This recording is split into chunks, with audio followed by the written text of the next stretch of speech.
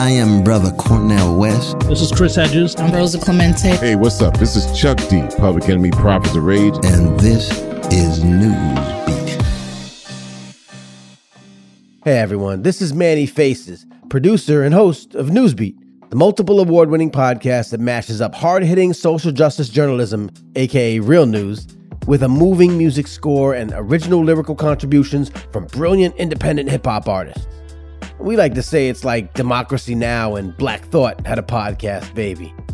Now, we're working behind the scenes to craft some brand new full-length episodes, and we've given you a couple of informative bonus episodes lately. But like we always do at this special time of year, we wanted to re-up with the episode that started it all, MLK Jr., What They Won't Teach in School. Now, when we first started the Newsbeat endeavor, our mission was to shine a light on social justice issues that aren't typically covered in the mainstream news, what we called an unconventional look at conventional wisdom. In this, our pilot episode, we chose to examine the legacy of Dr. Martin Luther King Jr. by looking past the often repeated "I have a dream" soundbite and highlight the Reverend's bigger, bolder dream, a dream that quite possibly led to him being murdered. Now, our audio journalism experiment, which combined thoughtful commentary, mood music, and a fiery lyrical contribution from Silent Night, who would go on to become our first artist in residence, worked. And we knew we had something special. But what makes us most proud, however, is that this episode, among some of the others we produced, have been used in schools. And one of our educator advocates just recently told us about how she came to incorporate Newsbeat into her curriculum and why she and her students value it so much. My name is Amanda McAvoy. I'm a 7 through 12 high school teacher at a rural school in Ohio. I'm currently teaching 8th grade. I've used podcasts before in the classroom. I know it's a huge educational trend right now. Serial is a big one that language arts teachers use to study it as literature. So I was looking for one specifically to add into my activism unit. We were studying human rights in December for Human Rights Month.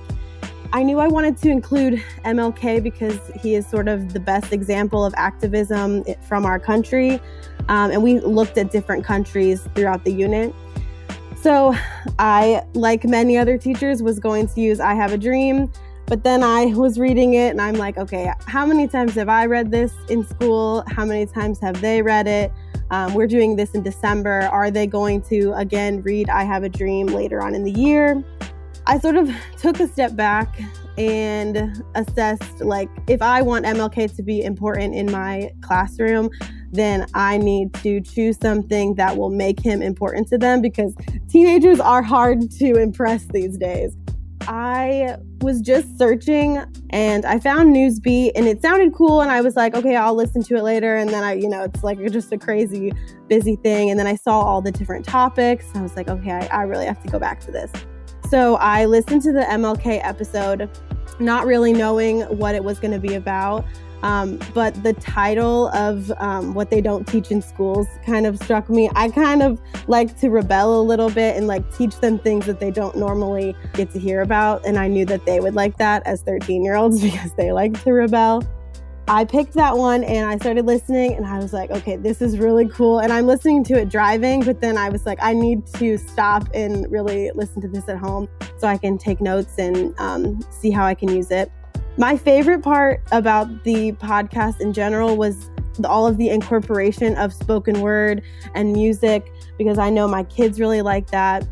I like that it's unbiased news. They see all sorts of things and I think that it's just an interesting way to put a podcast together because, there were other podcasts about MLK, but they're sort of history based and it's important, but it's boring. And Newsbeat was not boring to my kids. Now, you can hear more from Amanda at the end, but in the meantime, here is our loving pilot episode, our baby, which still resonates today as loudly and importantly as it did on day one, in a time when all of Dr. King's messages are as necessary to heed as ever. Here it is, MLK, What They Won't Teach in School. I have a dream. I have a dream.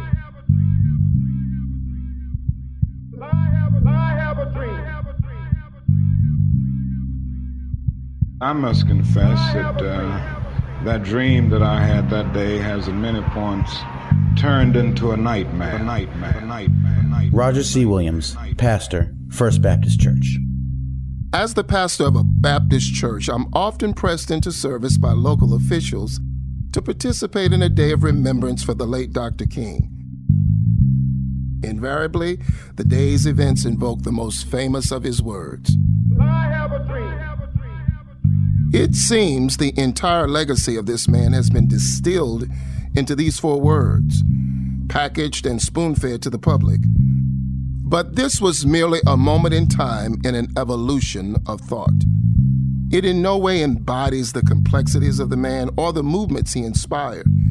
And we're doing a disservice to our children by striking a single note over and over again, expecting them to hear the entire symphony.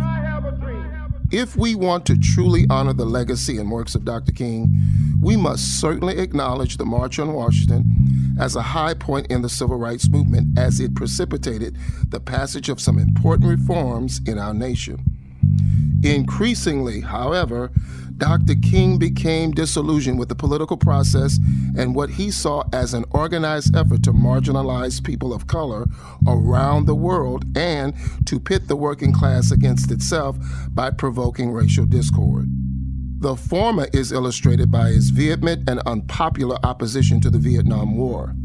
The latter can be explained by what is known as the Southern Strategy. I have a dream. This was merely a moment in time in an evolution of thought. Essentially, by the end of his life, Dr. King was speaking more often about the tendencies of America to combat communism, but only aggressively so against nations of brown people. The government responded in kind by branding him a communist, extensively surveilling him and attempting to blackmail him. He was also vocal about economic issues and what he believed to be an assault on poor people, instead of poverty itself, and a subversive campaign to turn members of the white working class population against black workers, particularly in the South.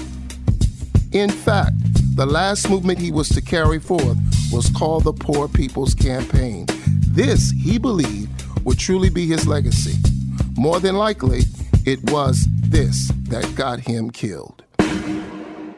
At the very same time that America refused to give the Negro any land, through an act of Congress, our government was giving away millions of acres of land in the West and the Midwest, which meant that it was willing to undergird its white peasants from Europe with an economic floor. But not only did they give the land, they built land-grant colleges with government money to teach them how to farm.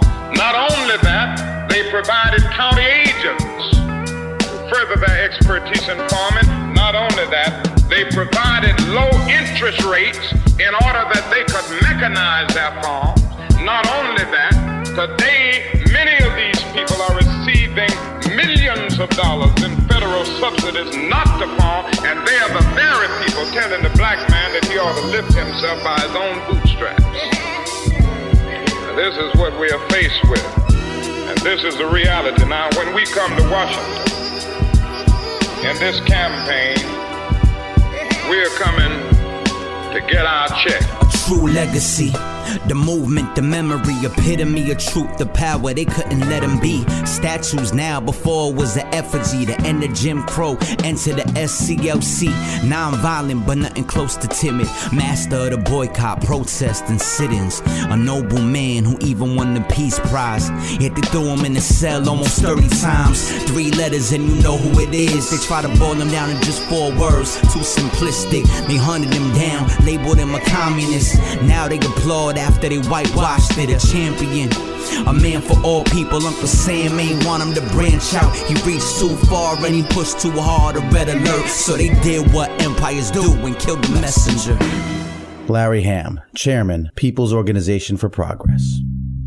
You know, like the young people, they be like, I don't like Dr. King, I like Malcolm X, because they think Malcolm X is more militant than Dr. King. But if you read what Dr. King was saying in 1967, 1968, it's almost indistinguishable from many of the things that Malcolm X was saying when he was assassinated in 1965.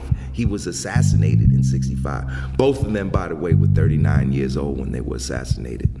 Dr. King and Malcolm X. Neither of them lived to be 40 years old. But I would really urge people to familiarize themselves as we get close to the King holiday. Dr. King says in the 5th book he wrote, Where Do We Go From Here, Chaos or Community? I think it's in the chapter called The World House.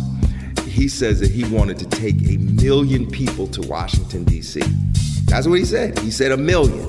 He said, I want to take the Negroes from the ghettos, the Indians from the reservation, the poor whites from Appalachia, the Latinos from the barrios, and they were gonna go to D.C. and engage in massive civil disobedience until Congress passed an economic Bill of Rights for everybody. I have a dream.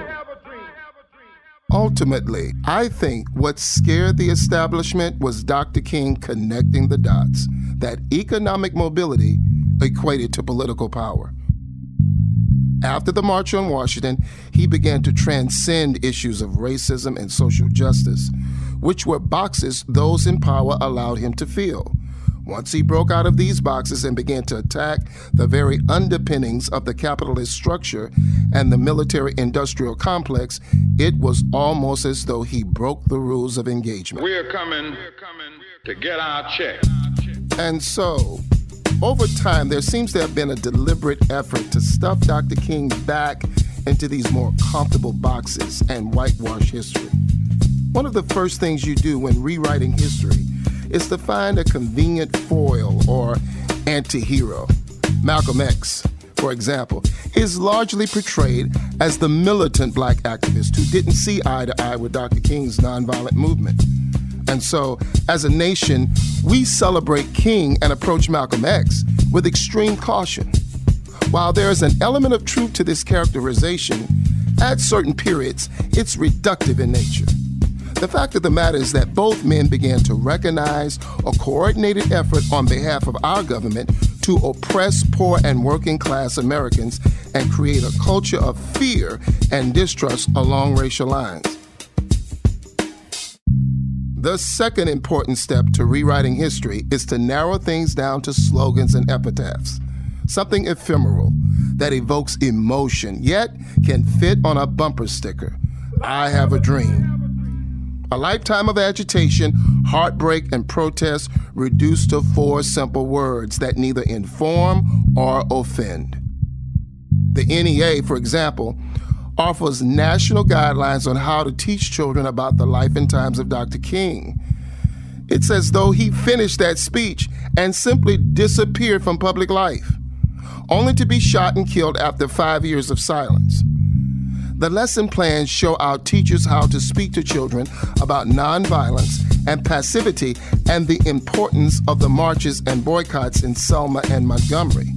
They listen to sections of I Have a Dream, and that's basically it. They even have a link to the rap video from Common called A Dream, which is supposed to connect young people today through hip-hop. But even this video is the perfect example of whitewashing history, because it's the title song and music video to a movie called Freedom Writers, where Hilary Swank, the white savior teacher, finds herself assigned to an inner city class full of troubled ethnic teens. It's a typical, well-meaning Hollywood liberal portrayal of the white man, or woman in this case, who saves the day by inspiring kids to reach beyond their circumstances and make something of themselves. They are the very people telling the black man that he ought to lift himself by his own bootstraps. I think that Martin Luther King, Malcolm X, I mean, when you listen to their speeches, it's like they're talking about today, you know? I mean, this is why you can listen.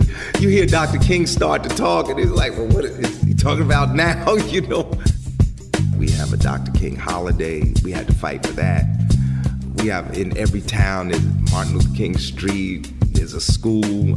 King's writings, particularly the writings in the last 2 years of his life, are particularly relevant. Like, why do we have a Dr. King holiday and none of the 6 books that Martin Luther King wrote are required reading in any public school.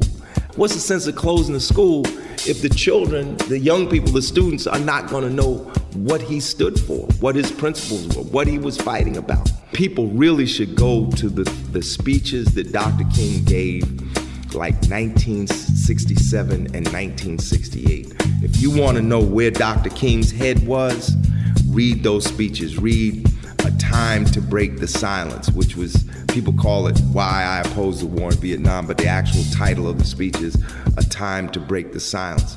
Perhaps a more tragic recognition of reality took place when it became clear to me that the war was doing far more than devastating the hopes of the poor at home. It was sending their sons and their brothers and their husbands to fight and to die in extraordinarily high proportions relative to the rest of the population. We were taking the black young men who had been crippled by our society and sending them 8,000 miles away to guarantee liberties in Southeast Asia, which they had not found in Southwest Georgia and East Holland. So we have been repeatedly faced with the cruel irony of watching Negro and white boys on TV screens as they kill and die together for a nation that has been unable to seat them together in the same schools. So we watch them in brutal solidarity, burning the huts of a poor village, but we realize that they would hardly live on the same block in Chicago. I could not be silent in the face of such cruel manipulation of the poor. Like most important figures throughout history, there was so much more to Dr. Martin Luther King Jr. than is portrayed in the media and in the classroom. He was a flawed man and a complicated figure who evolved over his lifetime, made many sacrifices and compromises on the way to his many achievements. It's tempting, I suppose, to allow history to view him through a simplistic but noble lens and just leave it at that. After all, part of the prepackaged and sold legacy is that he was indeed a moral and transcendent figure who fought the good fight on the right side of history. But to truly honor him, I believe we need to be honest about his personal struggles and the times he chose to question the very movement he helped shape. Toward the very end of his life, in fact, just the night before he was killed, an increasingly paranoid and fragile King delivered one of the other most notable addresses in his life. Well, I don't know what will happen now. We've got some difficult days ahead.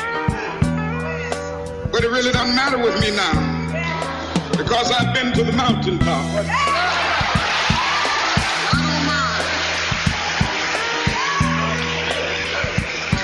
Like anybody, I would like to live a long life. Longevity has its place. But I'm not concerned about that now. I just want to do God's will. And he's allowed me to go up to the mountain.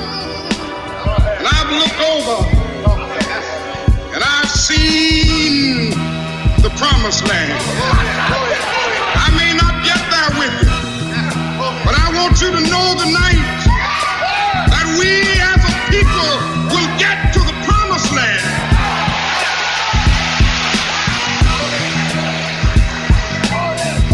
So I'm happy tonight. I'm not worried about anything. I'm not fearing any man. Mine eyes have seen the glory of the coming of the Lord.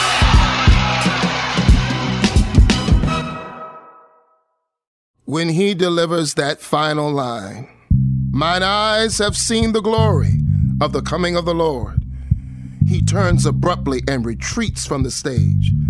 In retrospect, the moment is made even more powerful knowing these would be his final public words, as though he knew what was to come, maybe even when.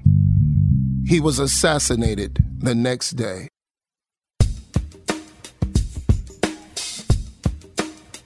In the end, Dr. King's legacy should be one that speaks to all people.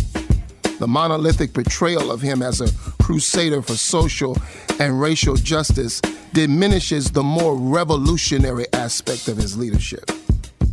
In many ways, we're only beginning to wrap our minds around the language he was using in the 60s. When he said, "This country has socialism for the rich, rugged individualism for the poor," it may as well be Bernie Sanders out there campaigning. You see, the brilliance of Dr. King was his ability to see the entire picture, a spectrum of issues that were interwoven within a capitalist system designed to separate working people from economic power.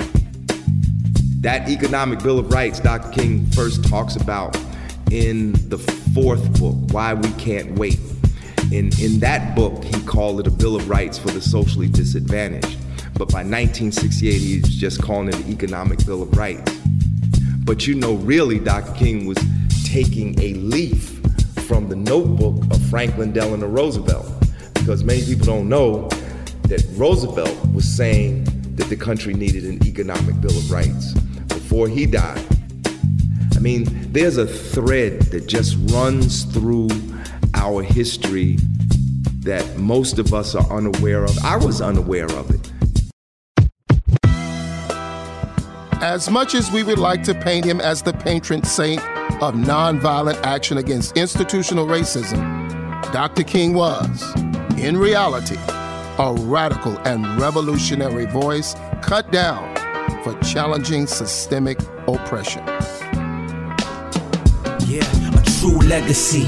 The movement, the memory, epitome of truth, the power, they couldn't let him be. Statues now, before it was the effigy, the end of Jim Crow, enter the SCLC. Non-violent, but nothing close to timid. Master of the boycott, protest, and sit-ins. A noble man who even won the Peace Prize. Yet they threw him in the cell almost 30 times.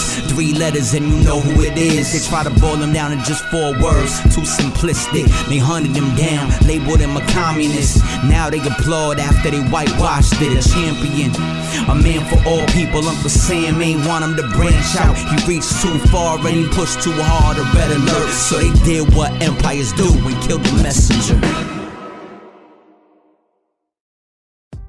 All right, well, there you have it, our baby, the episode that started it all. Since then, we've really expanded our operations. So if this is your first time hearing us, gotta take a listen to some of our other episodes. We've got luminaries like Dr. Cornel West, Chris Hedges, Rosa Clemente, and many more.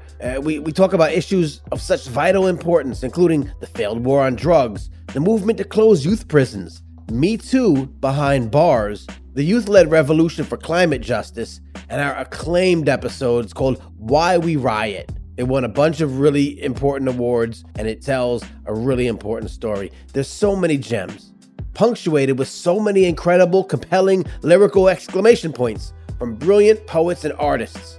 We're a great binge podcast candidate. Now, once again, my name is Manny Faces, the producer and audio magician behind Newsbeat. But on behalf of our brilliant journalists and the rest of the Maury Creative Studios team, I want to thank you for listening. Be sure to follow us on social media at US Newsbeat. Visit us at www.usnewsbeat.com. Rate and review us, please, wherever you get your podcasts, and share us with everybody you love and everybody you hate. Now, we'll be back with new episodes very soon. We'll leave you with some more of our discussion with educator Amanda McAvoy, who you can learn more about at Linktree/English Elixir. That's linktr.ee/English Elixir. Thank you, Amanda, and thank you for listening to Newsbeat. So we did something called a collaborative poster, which is the thing I posted. And so they didn't really know what part of MLK they were coloring. And they just listened to the podcast and had to write down 2 things that really struck them from the podcast. I really like to infuse that creativity because, they're 13, their attention span is not very long. So to keep them sort of their brain moving, coloring was a good way to keep them actively listening. And then when we were finished, we put the poster all together and then it made his face. That's great. And So what do you do after that? What was the reaction from your students, and is there a discussion afterwards or anything like that? Yeah, so they instantly, they were like, okay, this is interesting, like things that they hadn't heard about. But when the music kicks in, they all like kind of went crazy, and they're like, wait, this is really cool. And, I teach a very white school. Okay, so they don't have any sort of, very limited knowledge of, Black culture or anything like that. So they know little things about Martin Luther King, but they just learned so much more about his life, things that they don't learn in school, as the podcast suggests. That's awesome. And so what advice do you have for other educators who may want to explore using podcasts and other innovative, maybe forms of media to incorporate into their lessons? Yeah, I think that podcasts should be viewed just like we view videos that we watch online or articles that we read or books. It's just another form of media that students should be studying the same way. There are podcasts for everyone. There's just like books, there's fiction podcasts, there's nonfiction podcasts, there's all sorts of different topics. There's one for everyone out there. So that's sort of the best way to use it. And I think you can always link at least one episode or a half of an episode into a unit. And some people do study the fictional ones or the long story ones over time. And I think I saw on your Instagram that you also did a lesson on the climate episode. Yeah. Can you tell me about that? Yeah, so it was still in the activism unit, and I loved that one because there were all those interviews with the young teenagers, so like 14, 15, 13. My kids were like, wait, this is cool, like they're young, and so that was a really cool perspective for them to see. We did a similar sort of thing. I called them sketch notes, so they can draw pictures of what they're hearing, and then there were little like mandalas that they could color, again, to keep them actively listening. Okay, awesome. And Chris, I think, has a question. Okay. First of all, we're just absolutely thrilled. We were so excited when we saw your post, and it's just incredible. How you're educating the students, but at the same time, you're almost like translating the music into, an artistic social justice project. So yeah. Kudos to you. Thank you so much. And what I wanted to ask was, would you recommend Newsbeat to other teachers, and if so, why? Like, what is it about Newsbeat that you feel could benefit students and potentially serve as like a study aid or however you might think it's best used in the classroom? Yeah, I would definitely recommend Newsbeat to teachers. I think just the wide range of topics that it provides. You could use the climate change episode in a science class to sort of introduce it. I used it in language arts. It could be used in a social studies class as sort of like a sociology study. There's just so many topics to choose from. And I really, of course, love the music because I think that's what really told the kids in their head that it was cool, and that's important because teenagers are hard to convince. And I just had one more question for you. It's sort of what you had said attracted you to the MLK episode. So much of the things we cover and so much really important issues obviously are left out of school textbooks. So what's the importance to you of addressing, and introducing your students to those topics, the things that are so historically important on so many levels that you as a teacher can attest just aren't even in the textbooks? Yeah, and even myself, I also, like them, went to a high school that didn't have a lot of diversity. My knowledge of MLK, I think, only sort of evolved after studying him myself. So, because like I said, in school, we just listened to the speech and we're like, okay, we get it. Like, this is about equality, but I don't really know anything about his life past that. So, and I think that goes along with a lot of different topics in history. You hear one snippet of it, but you don't really understand what's going on. And then like the podcast talks about Malcolm X too. Like, we did not learn about Malcolm X. It was maybe like one sentence in a textbook, like he's the other side, and that's just not even accurate. And right now, our kids are like, they hear like fake news and like all this stuff, and they just don't really know how to go out and find their own sources sometimes, or what to believe. So that's why I really think that the podcast is cool, because it's historically based, or it's what's happening right now. And our kids really, I think this is a time that people are very much like more politically aware. So I'd like my students to do the same, even though they're only 13. That's great. I sort of wish I was in school now, because I remember current events, we would just cut up articles from the newspaper. Yeah. This is much cooler. Yeah.